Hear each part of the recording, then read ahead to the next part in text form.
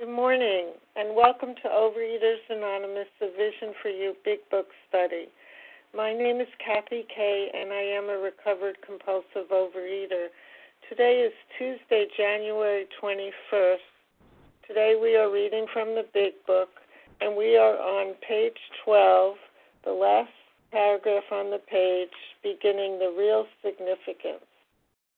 Today's readers are Edith on the 12 Steps, Santa on the 12 Traditions, and reading from the text, Larry, Marjorie, Dew, and Paula. The reference number for yesterday, Monday, January 20th, is 5795. OA Preamble. Overeaters Anonymous is a fellowship of individuals who through shared experience, strength, and hope are recovering from compulsive overeating. We welcome everyone who wants to stop eating compulsively. There are no dues or fees for members. We are self-supporting through our own contributions, neither soliciting nor accepting outside donations. OA is not affiliated with any public or private organization, political movement, ideology, or religious doctrine. We take no position on outside issues. Our primary purpose is to abstain from compulsive eating and to carry this message of recovery through the 12 steps of OA to those who still suffer. Our sole purpose. OA's fifth tradition states each group has but one primary purpose, to carry the message to the compulsive overeater who still suffers.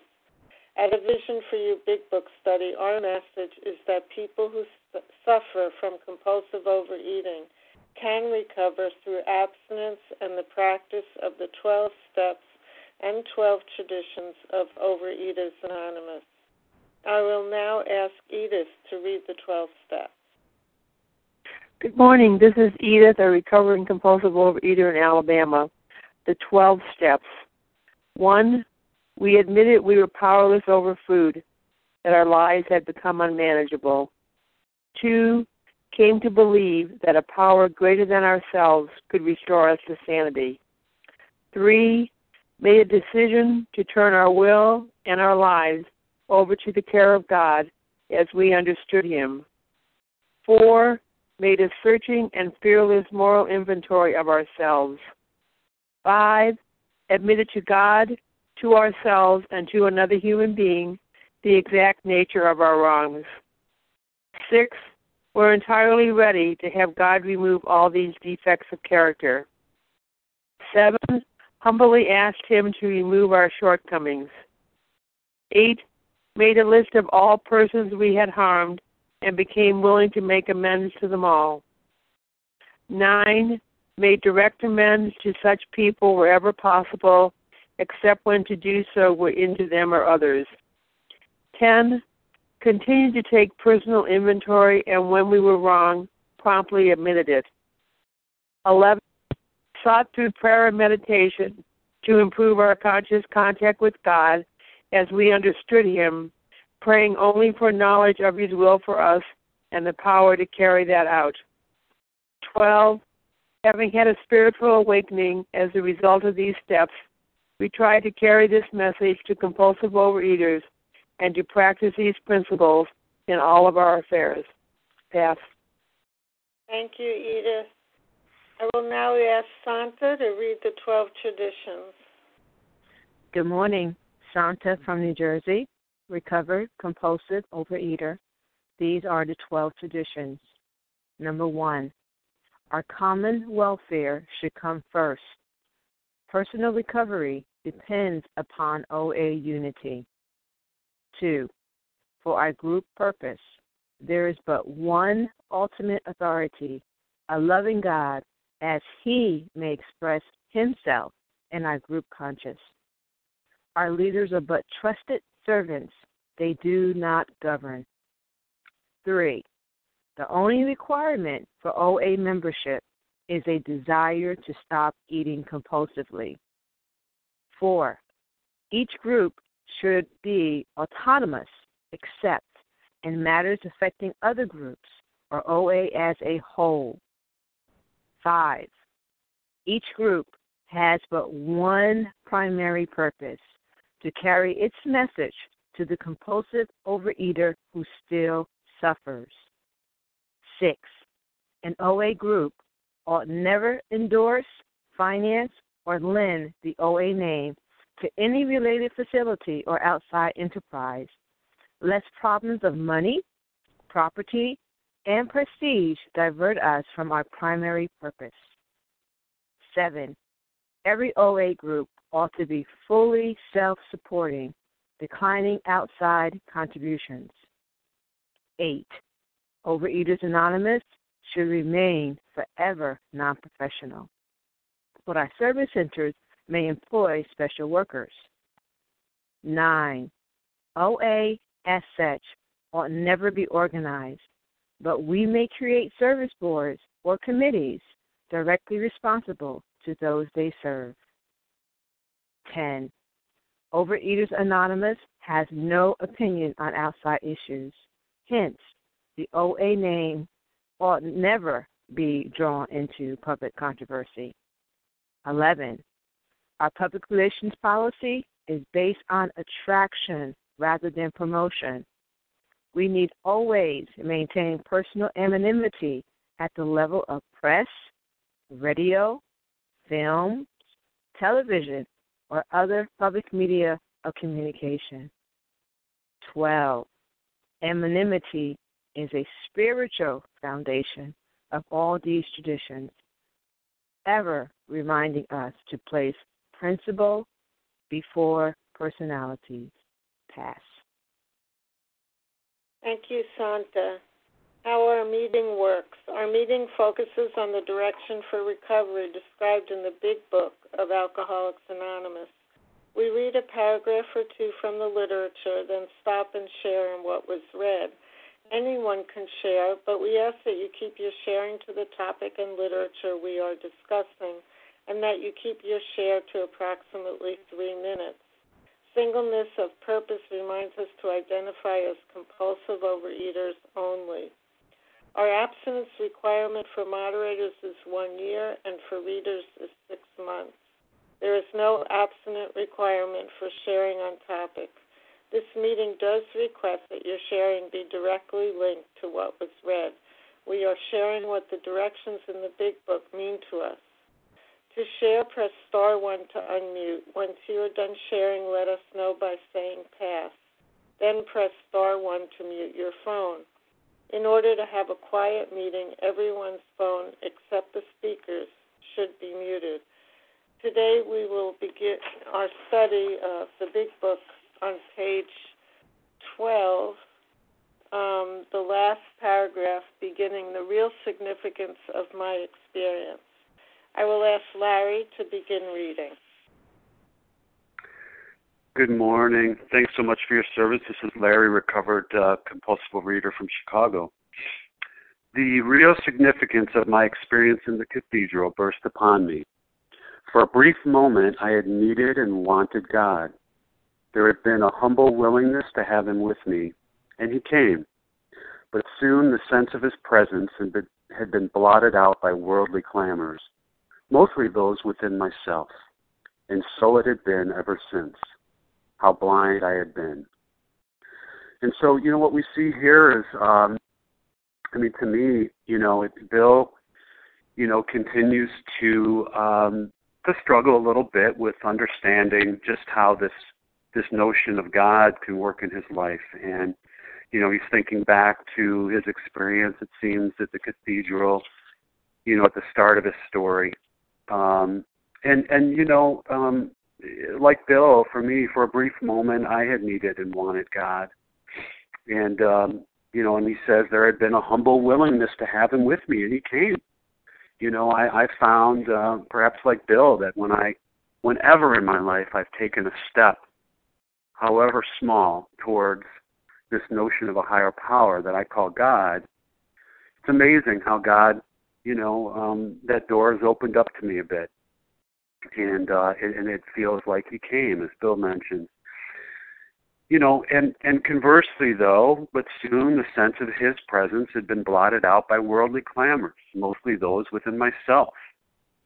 And that's what I found as well. Mostly when I would take a step towards God, and this is even prior, before coming into program for me, it was out of need, want, mostly my want. I can remember a time when I took a step towards God. My life was really unmanageable, and the food, of course, was just one manifestation of the unmanageability of my life. But I think at the time it was just the worldly clamors. God did come to me, and it felt great. And really, my life seemed to be on the right track. And like Bill, I can think, back that, those worldly clamors got in the way. What were they for me? For me, economic insecurity. The food, absolutely, that was a huge part of it. Addiction was a huge part of it. Relationships, all the people that had done me wrong, and sort of the victimization that I found myself in. But when I read this, so he's really coming to believe in a power greater than himself. It seems to me he's working through this process, and he's recognizing that the presence of God can be blotted out by worldly clamors. God is always there. See, I know that today. God never left. God was always there for me, but the worldly clamors did blot out, and then I had a notion that, well, maybe this sort of life isn't going to work for me. But what he says in the end there, how blind I had been. And now I know that, that God, regardless of the calamity in my life or the difficulties, life will happen on life's terms. My dad has Alzheimer's. That's a reality, and it's sad to see, those types of things. Worldly clamors get in the way. I've got work today. I've got, as you perhaps do as well, I've got challenges. But they don't blot out God anymore, and but I had been blind to that, and today I found a new way. And with that, I'll pass. Thank you, Larry. Who else would like to share on this paragraph? Lauren S. from Pittsburgh. Go ahead, Lauren. Thank you. Okay, all right. Lauren S., Pittsburgh, Pennsylvania, recovered compulsive overeater. In this paragraph, Bill is at his second step. He is at his second step in the recovery process. So he's using a lot of language: God, him, he, his. And I was told to circle every time on this page that Bill uses the concept of God. And also, I looked up a few words in this paragraph. The one is humble, and it means conscious of one's failings to destroy the independence or will of. And in the last line in this paragraph is how blind I had been. So Bill is now beginning to see his true humility, conscious of one's failings. And I took a Latin class when I was in school quite a bit ago, and we had a phrase that is, to err is human. Err, E-R-R, comes from error. And after there had been a humble willingness means wholeheartedness, undivided commitment, or unreserved enthusiasm, wholeheartedness. This is almost the second surrender to Bill. The first surrender in his step one is, I am sick of carrying the world on my shoulders. And this second surrender for step two is, I want this higher power to carry it for me. And lastly, he says, but soon after, worldly noises crowded his mind. Crowded his mind. And this man that one of my spiritual giants I like to listen to, he's recovered, and he likes to say willingness is an action. It's an action. So even though Bill senses this true humility, it's soon blotted out by his noisy obsession. So willingness is an action. It's an action step. Okay, thank you. I'll pass. Thank you, Lauren. Who else would like to share? Sarah? This is Paula. May I share? Okay, I heard Sarah first and then Paula. Go ahead, Sarah.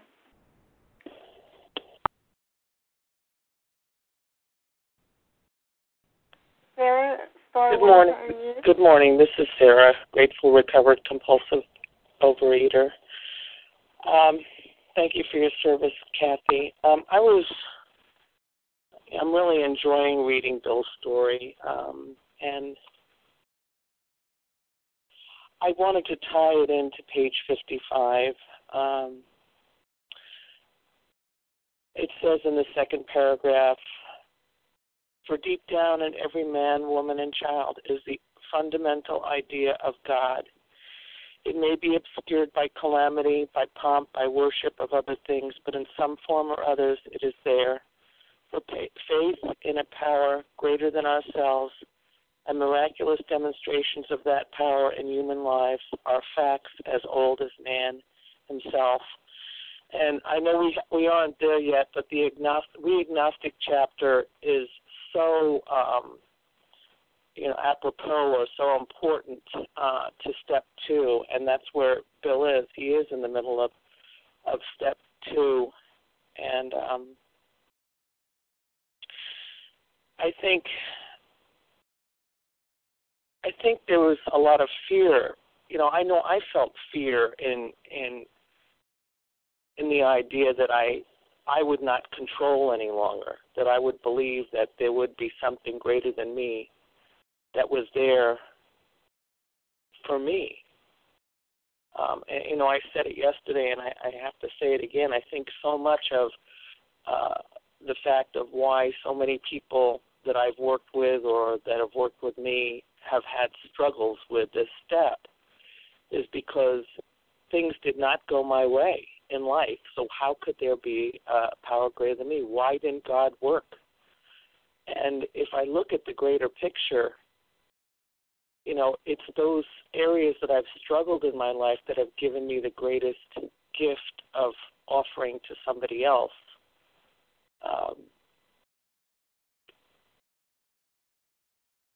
The idea that I know their pain. So I guess for me, it's really about letting go of the idea that I can control. And I have to get to that point where I realize that I've been beaten down so much that I'm incapable of fixing the things that I think I can fix, whether it be people, places, and things. And when I do my steps, that's where I'm powerless, not just of food, but, the unmanageabilities, which is people, places, and things. And I'm so grateful for that today because it takes a lot off my shoulders. And we are in a beautiful part of the book. And it says how blind I had been. I have a patient that's blind, and I think about how, that helplessness of being incapable of seeing. And it's like the awakening is when I open my eyes and I can see. And with that, I'll pass. Thank you. Thank you, Sarah. Paula, go ahead, please. And thank you, Kathy, and thank you for your service. This would be Paula, recovered compulsive overeater. The line starts, the real significance. See, he didn't understand what came together there. of my experience. I've had experiences, and I didn't understand the depth and the weight of them. Today, as I look back, I do, but look at what happened here. In the cathedral, burst upon me. Now, this is many years before. And now it comes to him, as was said, as first speaker said, and he clearly said it was in the first page. What's there? That's the beginning of the story, but look at what begins here. His desire for liquor increases. Oh, the good time. Oh, the bad time. Oh, the lonely time. And then he said, I visited Winchester Cathedral, much moved. What moved him in Winchester Cathedral? Here is what it said. For a brief moment, I had needed and wanted God. Is that what moved him? There had been a humble willingness. Look what came together to have him with me. This is what moved him. And he came. But, we go to the first page, and what happens here? Much moved, yes. I wandered. I wandered outside. He would not look inside any longer. And then he said, clearly, his presence had been blotted out by worldly clamors, mostly those within myself. Remember, he was at wartime here. So there was a war inside and outside going on here. And so it had been ever since, how blind I had been. And as was said, when you're blind, you cannot see. William James used a line about this disease, and he says, it binds you and it blinds you. And here we see that. Thank you for allowing me to share, and with that, I do pass. Thank you, Paula. Would anyone else like to share on this? This is Sharon in Colorado. Okay, Leah. I heard Sharon in Colorado and Leah, and was there anybody else? Mara in Chicago. I'm sorry, I didn't get your name. Mara, A-R-A. Okay, thank you.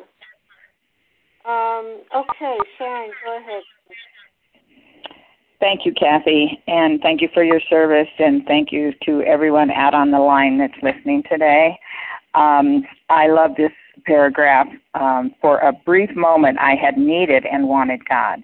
There had been a humble willingness to have him with me, and he came. But soon that sense of his presence had been blotted out by the worldly clamors, mostly those within myself. And so it had been ever since, how blind I had been. And I can just identify in with this so clearly when I go clear back to the beginning of my first introduction into these 12-step rooms. I had no idea how blind I was, and I had no idea how the worldly clamors that my life, without understanding it or seeing it for what it was totally a self-centered lifestyle and a fear-driven kind of life. I sort of made myself my own little mini God. I believed in God, but I felt it was all up to me to make my life work. And I felt such a sense of the inability to do that. And so this just continued to, fuel the addictive personality within me. And I am just so grateful today because I have been given that gift of now striving to live a God-centered life, and I, for so long, would not just be willing to see the truth when it came to this disease. I had been given the gift of sobriety. I had been given other gifts through the process of these 12 steps, but for some reason, which I don't need to know why, but I just did not get it when it came to this addiction with food. And so I am just so grateful that listening to this meeting and hearing for the first time in many, many, many years the doctor's opinion, and I don't think I ever heard it like it was laid out on this line by line, paragraph by paragraph. But that was what God used to shine his light right into this fear-driven mind of mine to see the truth for what it was and then to be willing to do exactly what this book states we must do in order to be recovered and stay recovered. And so I'm so grateful. And, I still have those worldly clamors, but they do not run my life today. They do not rule my life today. Neither does food rule my life today. I was that, like he said a few pages back, alcohol is my master, and if alcohol or food is my master, I am its slave. And I am not that today by God's grace and mercy. And with that, I'll pass. Thank you. Karen, go ahead, Leah. Thank you so much, Kathy. Good morning, everybody. My name is Leah. I'm a recovered compulsive overeater. Grateful to be here. There had been a humble willingness to have him with me, and he came, but soon the sense of his presence had been blotted out by worldly clamors, mostly those within myself, and so it had been ever since. How blind I had been. Obviously this is written in hindsight.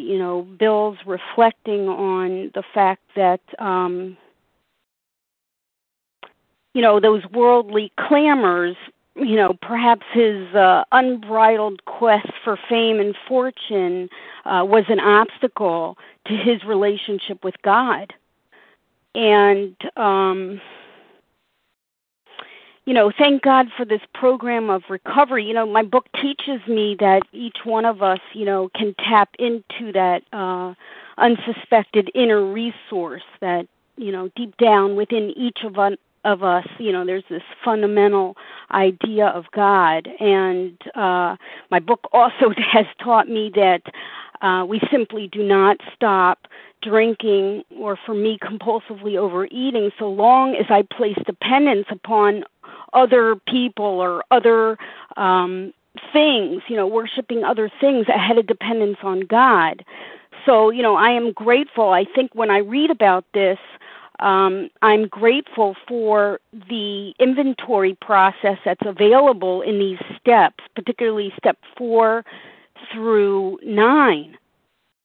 My life is going to be based on, whatever I direct my life towards, that's what's going to run my life. When I directed my life towards compulsively overeating, my addiction ran my life. When I directed my life towards dependency on relationships, that ran my life. When it was directed towards money, that ran my life. When it was directed towards educational achievement, that ran my life. I'm grateful for that inventory process that allowed me to kind of, plumb the depths of my disturbances and those impediments to my relationship with God, and to peel away, to break down those barriers, to unmask, that's what the whole 4-step inventory process does, is allow me to enter that interior space of mine and take a look. Where have I been dependent on people, places, things, circumstances, situations for security, for my well-being? Take a look at those blocks. Take a look at my brokenness. Take a look at those dark nooks and crannies. See where those core belief systems that had developed mostly when I was a young child, and because I had those core belief systems, it continued to deteriorate and alter my personality for the worse. It blocked me off. It blocked me off certainly from a relationship with God. It blocked me off from a relationship with other people. It gave my personality and my emotions some twists that were not serving me well. I mean, I certainly was self-destructing under the guise of seeking ease and comfort in my addiction. How blind I had been. Yes, it was a very, very dark place to be. A very, very dark place to be. So I'm grateful for the inventory process that allows me to take a look and examine, sometimes for the first time, these core belief systems and these worldly clamors, confusion and commotion that blocked me off from God kept me in a very, very dark place. And to see what is preventing me from an effective relationship with God. What is it deep down inside of me that is blocking this power that is within me? You know, so I'm grateful. I think about that process, you know, allowing me to embrace those broken places and transform me. And then, of course, that previous paragraph said a new world came into view. And that's exactly what happens as I went through that inventory process and as those dependencies, that basic flaw had been my faulty dependence on people, on places, on things going a particular way, eventually dependence on substances. And when I failed to get those things according to my wishes and my demands and my specifications, of course that led to a lot of conflict with everybody and everything. It was self-will run riot. You know, this process of the steps allowed those barriers to come down, to be torn away, not always a comfortable process. It is like soul surgery, so that eventually my dependence can be, and my security and my reliance can be on a higher power, and then a new world comes into view. Then I will have a proper perspective on life, because I will be looking at my life and at my relationships and at my ups and downs of daily living through the prism of a higher power and not a prism of self. And with that, I pass. Thank you very much. Thank you, Leah. Mara, you'll be our last share on this paragraph. Go ahead. Hi, good morning. Thank you. I'm Mara. I'm anorexic and compulsive overeater. And just thank you, everybody, for sharing, and thanks for the privilege of sharing. That first part in the paragraph when it said there had been a humble willingness, when that was read this morning, I was suddenly remembered as a child when I was at the place of my faith. I would just quietly pray to God for a family member who was sick to get well. And it was just such a simple prayer because I knew I couldn't make this person well. Thought didn't cross my mind. So I just turned to God.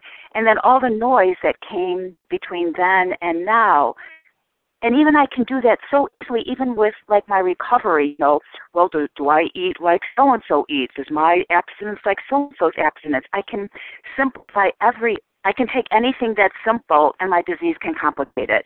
And I guess most importantly, I need to see this, as it said in the previous paragraph, when we want him enough. And with that, I'll pass. Thank you. Thank you, Mara. Okay, let's move on to the next paragraph. And Marjorie, would you read it to us, please? Good morning. This is Marjorie, recovered compulsive overeater. Did you want me to read just that brief one-sentence paragraph or two paragraphs? Yeah, I think so, because it's an important one. Yes. You said just the one? Yeah. Okay. At the hospital, I was separated from alcohol for the last time. Treatment seemed wise, for I showed signs of delirium tremens. One of the things that happened for me and one of the things that didn't happen for me when I went to my very first OA meeting, which happened to have been 38 years ago today, one of the things that happened for me was my recovery began, because that's where people began to share their experience, strength, and hope with me. However, I was not separated from the food. It didn't matter that I was attending lots and lots of meetings for those first few years. I was not separated from the food. I experimented with different food plans. That was a start. That was analogous to Bill's going in and out of drying out places and then going back to the alcohol. And I did that for 9 years. And it wasn't until people finally got through to me with, you need to completely have the food in place, meaning not going back to the food at all. I knew that I needed continuous abstinence, not intermittent abstinence. And I knew that the way that had worked for me to have any continuous abstinence was to have a disciplined way of eating. And so for me, treatment was a period of 9 years. I guess I can refer to it in different ways, as I was in and out of the food, or I was abstinent, not abstinent, or I was in relapse. It doesn't matter what I call it.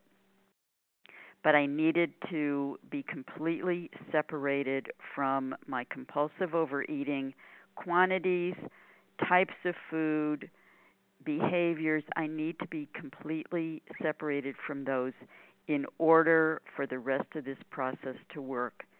And I'm just full of gratitude that did finally happen. Thanks for listening to me, and I pass. Thank you, Marjorie. Who else would like to share on this paragraph? This is Kim. Hi, Kim. Go ahead. Good morning, Kathy. My name is Kim G., and I am a recovered compulsive overeater from South Jersey. And I'm glad we just decided to read this one little paragraph, because if we don't get this, the next paragraphs don't even matter. You know, they're saying that at the hospital I was separated from alcohol. I was separated from alcohol. I was separated from alcohol. It's so essential that we must understand that we have to put the food down first. You know, we spent 8 pages learning about the progression of the illness. We had 4 pages understanding that we need to seek that power. If we are powerless, we need to seek a power. And we need to be sober. We need to be abstinent in order to have the clarity of mind to seek that power. You know, I'm often, talking to someone on the phone who's been around for years and years. And they said, well, I've done the steps. I've done the steps dozens of times. And I asked the question, well, have you done them abstinent? And it's silence. Mostly, sort of, kind of. And I have great news. I have great news for you on the line. That is your answer as well. The steps don't work when you're drunk. So it's not that the steps don't work. You haven't done the steps abstinent. That is awesome, awesome news. Because for years I thought the steps didn't work because I did them while I was still eating. And I would get angry at the steps. And it's saying here clearly he was separated from alcohol. In the doctor's opinion, there's 4 different times it tells us it's imperative that we put down our substance. Of course someone has to be separated from alcohol, following the elimination of alcohol, following his physical recovery, meaning he put the food down. This is good news, because for many of us, we have spent years in the fellowship trying to work these steps while still indulging in the food. And then that's not following the directions. You know, I think to myself, if I go to IKEA and I buy a bookshelf and I bring it home in a box, this is what I do because I'm so arrogant and I'm so impatient, is I put the directions on the ground and go, it looks kind of complicated. It looks pretty simple. And I disregard the directions and I try to put this bookshelf together. It seems a little shaky. There's a lot of extra screws and there's a lot of extra other things, and I didn't seem to have enough of something else. And then a week later, I try to put a book on the bookshelf, and the bookshelf falls, and I call IKEA telling them the bookshelf's broken. I have a defective bookshelf. If the bookshelf wasn't defective, I didn't follow the clear-cut directions. If I don't follow the clear-cut directions, I'm not going to have a bookshelf. Or it might even look like a bookshelf, but it's not going to have the depth and weight I need in order to do its job, which is to have books on it.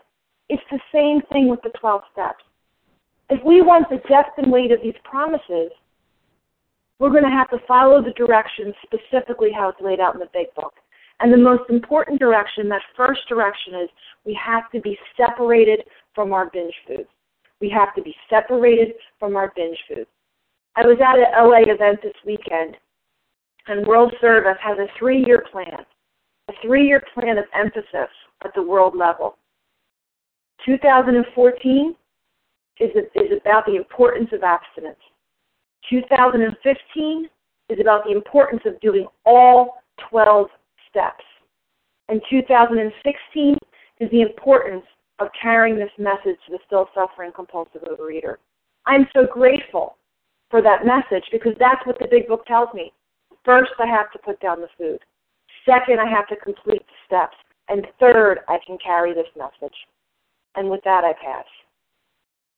Thank you, Kim.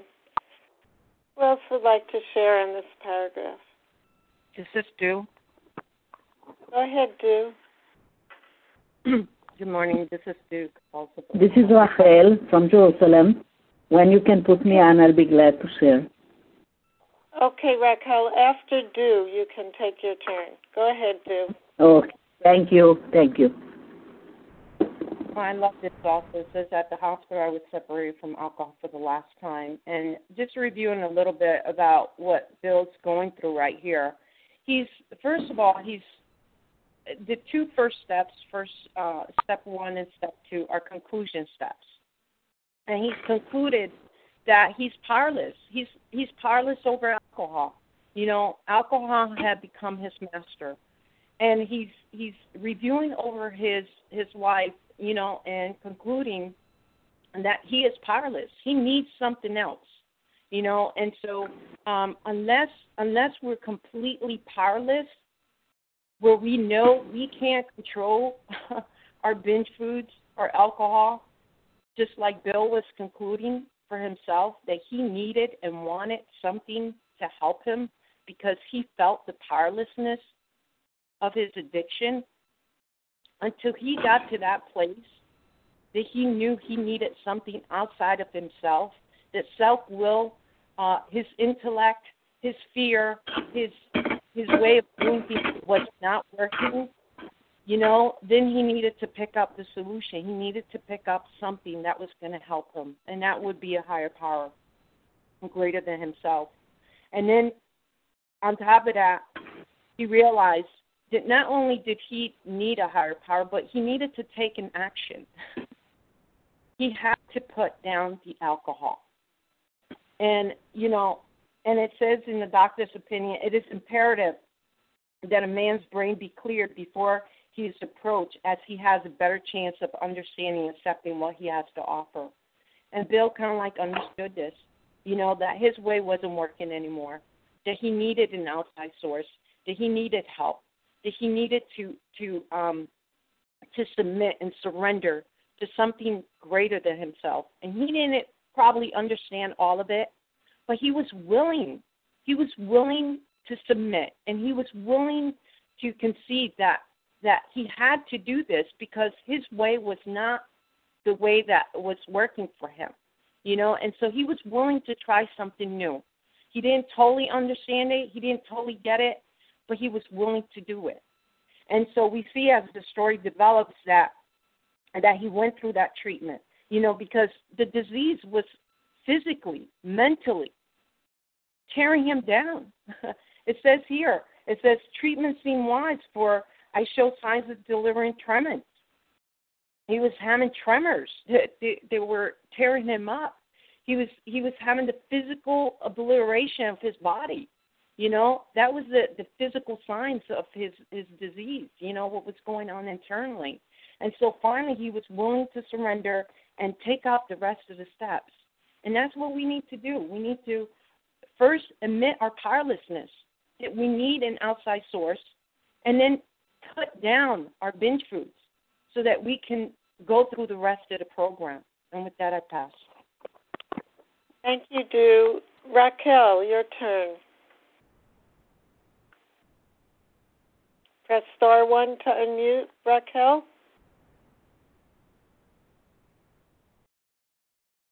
Are you there, Raquel?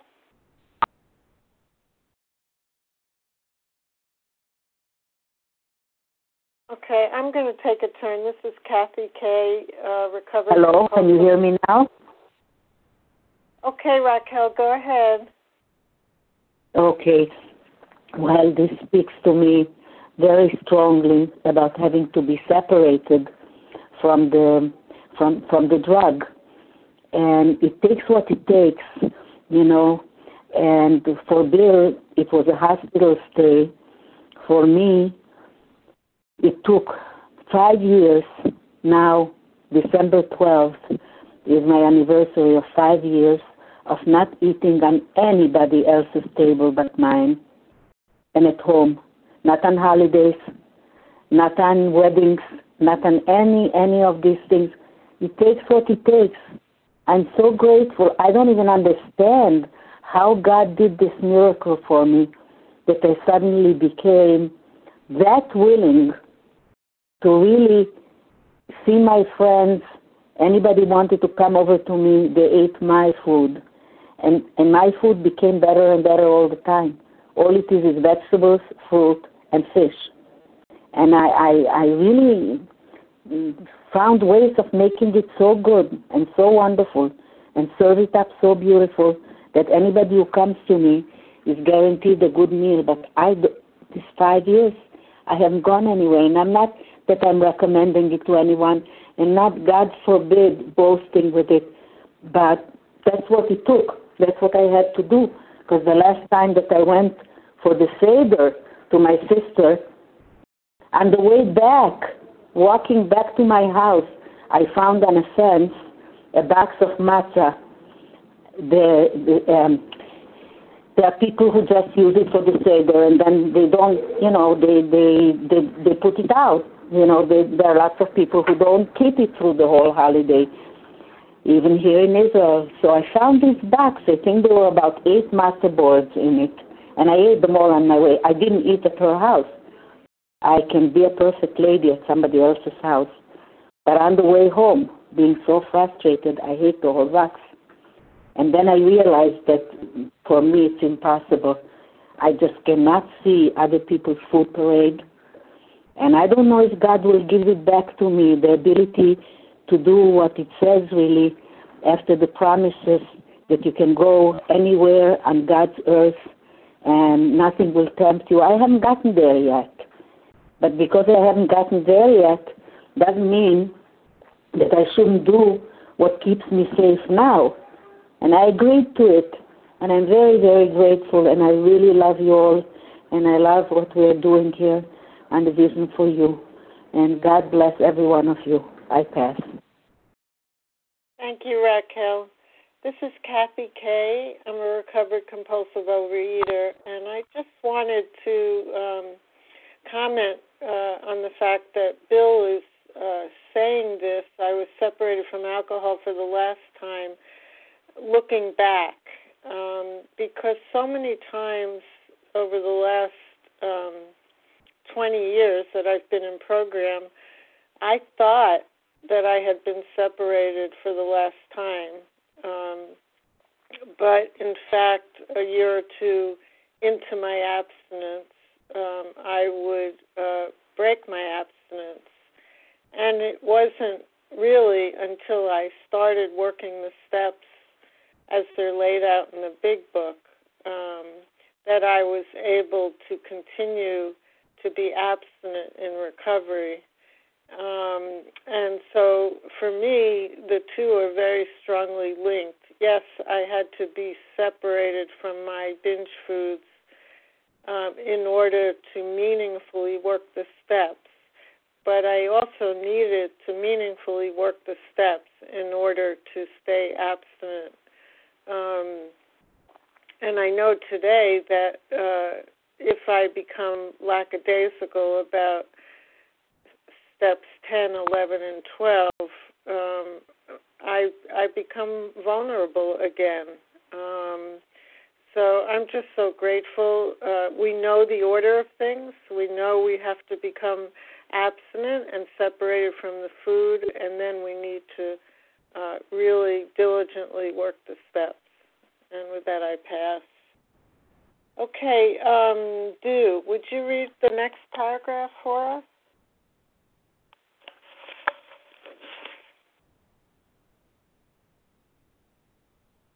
Good morning. Du, are you there? Okay. Can you hear me? Yeah, now I can. Go ahead. Okay. Good morning. This is Du, a recovered compulsive overeater. It says, "Dare I humbly offer myself to God as I then understood him, to do with me as he would. I placed myself unreservedly under his care and direction. I admitted for the first time that of myself I was nothing, that without him I was lost. I ruthlessly faced my sins and became willing to have my newfound friend take them away, root and branch. I have not had a drink since. Wow, this is awesome. We see here that Bill is taking his third step, for the first time. And, this is very different from his attitude that he had. If you go back to page 10, it says when he talked about a God personal to me who was love, superhuman, strength, and direction, I became irritated and my mind snapped shut against such a theory. And we see that, that he's concluded, that his way is not working. And he has to submit himself to this loving direction, which is God's good, orderly direction. And, and I love what it says here, that he humbly offered himself to God, that he submitted himself to God. And then it says, as I then understood him. So that shows me that initially when you take the third step, it's just the beginning. It's a beginning of a new beginning, because that higher power is going to develop over time, and you're going to understand the higher power in a different way as time passes. But at this point in time, he's saying that he's submitting himself willingly and humbly to God. And he says, I place myself unreservedly under his care and direction. In other words, he's placing himself without any restrictions, without any agendas. He's just submitting himself under God's direction, whatever God's will is, versus the self-will that Bill had. Because it was all about Bill, what he thought, what he was going to do, and now he's saying, I can't do this by myself, so I'm going to submit to something greater than I am, and I'm going to see what direction that higher power has for me. And so he's submitting himself to God's will.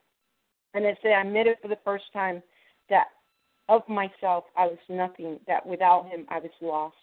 And that's great, true humility, for Bill, to really say, you know what, I don't have this, I don't got this, and I'm just going to let something else work in my life and see how that goes. And, and then he not only stopped there, he not only made the decision, but he embarked on the program of recovery. He embarked on the action steps, because then he says, I ruthlessly face my sins, which is step 4. Did a fearless and moral inventory of himself. And then he became willing to have a newfound friend take them away, root and branch, which is steps 6 and 7. Becoming willing and then praying for God to take all of him, good and bad, and mold him into the person that God wants him to be. And that's true humility. And look at the results. Look at the results.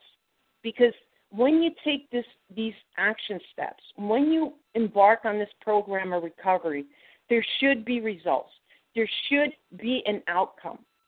And it says, I have not had a drink since. That's the results of working the steps. If you're not getting those results, then probably you should ask yourself, am I working these steps properly? And with that, I pass. Thank you, Dew. Who would like to share on this paragraph? My name is Najia. Hello. Compulsive overeater. Okay, Najia. And who else did I hear? Hi, good morning. It's Sippy. Okay, Sippy, you'll be after Najia. Go ahead, Najia. Thank you so much for your service and to everyone that's out there. I love this paragraph. It almost brings me to tears. Bill was all about I and alcohol. And in this paragraph, it's starting and showing I and God. I and God, his care. Nothing about the alcohol, nothing about money, property, and prestige. I and God. And, I am so moved by this because I look back on the previous pages and this is just for me. God allowed Bill to be beaten down. You know, the, what is it, the 12 and 12 for AA, the step book. And it says in that last paragraph, you know, that we were at the mercy of a merciless obsession, and I believe that's grace. At least for me, I believe being at the mercy of a merciless obsession, that was God's grace, because I needed to be there in order to come to God, to surrender, to humble myself and say, yes, Lord, I need you. No, God, I cannot do this alone. And I believe that God allowed Bill to come to that place, to be at the mercy of the merciless obsession, so that when he finally came to this place of surrender, and we see where he began to look back and go, oh, wow, the cathedral. Oh, wow, that feeling I had, that slow by slow, God was bringing him to God, just like God brought me to the place of surrender. I had to be humble. I was so arrogant and so self-righteous with, you know, I can handle this disease. I've got this. And God said, I'll show you. And I'm so grateful that he brought me to the place where I humbly offered myself to him. I had no place else to go except to God. The disease is very, very powerful. The disease is extremely powerful, baffling, and cunning. But God and this program is powerful. Greater is this program than the disease. Greater is the power of God than this disease. And again, I'm just so very moved that I was brought to the same place as Bill. I have to place myself unreservedly. That's a very powerful word, unreservedly. I know. I have the scars. I have the memory. Thank you, God, for memory. I have the memory of what this disease has done for me. And by the grace of God, I'm going to let someone else share. I just want to close with, I've been abstinent by the grace of God for, it'll be 14 years in May. I have not been under the mercy of that merciless obsession. Thank you, God, for your grace and mercy that allowed me to be at the mercy of this merciless obsession. Thank you for letting me share. Thank you, Naja. Sippy, can you make it short? We're at the end of our time. Please go ahead. Okay, hi. Good morning, A Vision for You. This is Sippy, a grateful, recovered, compulsive overeater in Montreal. So that word also spoke to me unreservedly. For me, it was a process in understanding, and only when I really worked the steps was I able to place my whole self under his care and direction. I always had God in my life, but I didn't realize that I had a part-time job playing God, and then I would numb things in my life by turning into my drug of choice, which was food.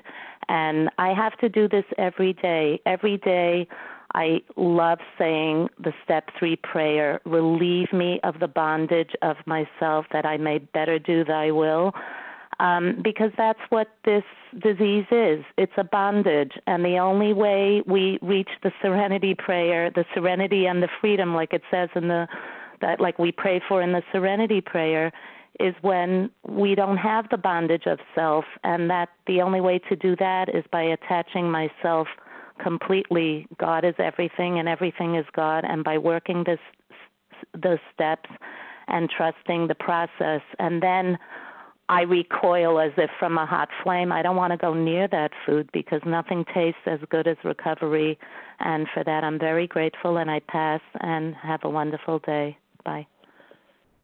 Thank you, Sippy. Thank you to everyone who has shared today. We will now close with the reading from the Big Book on page 164, followed by the Serenity Prayer. Paula, would you please read A Vision for You? Gladly and happily. This would be Paula, compulsive overeater recovered. Our book is meant to be suggestive only. We realize we know only a little. God will constantly disclose more to you and to us. Ask him in your morning meditation what you can do each day for the man who is still sick. The answers will come if your own house is in order. But obviously you cannot transmit something you haven't got. See to it that your relationship with him is right, and great events will come to pass for you and countless others. This is the great fact for us. Abandon yourself to God as you understand God. Admit your faults to him and to your fellows. Clear away the wreckage of your past. Give freely of what you find, and join us. We shall be with you in the fellowship of the Spirit, and you will surely meet some of us as you trudge the road of happy destiny. May God bless you and keep you until then.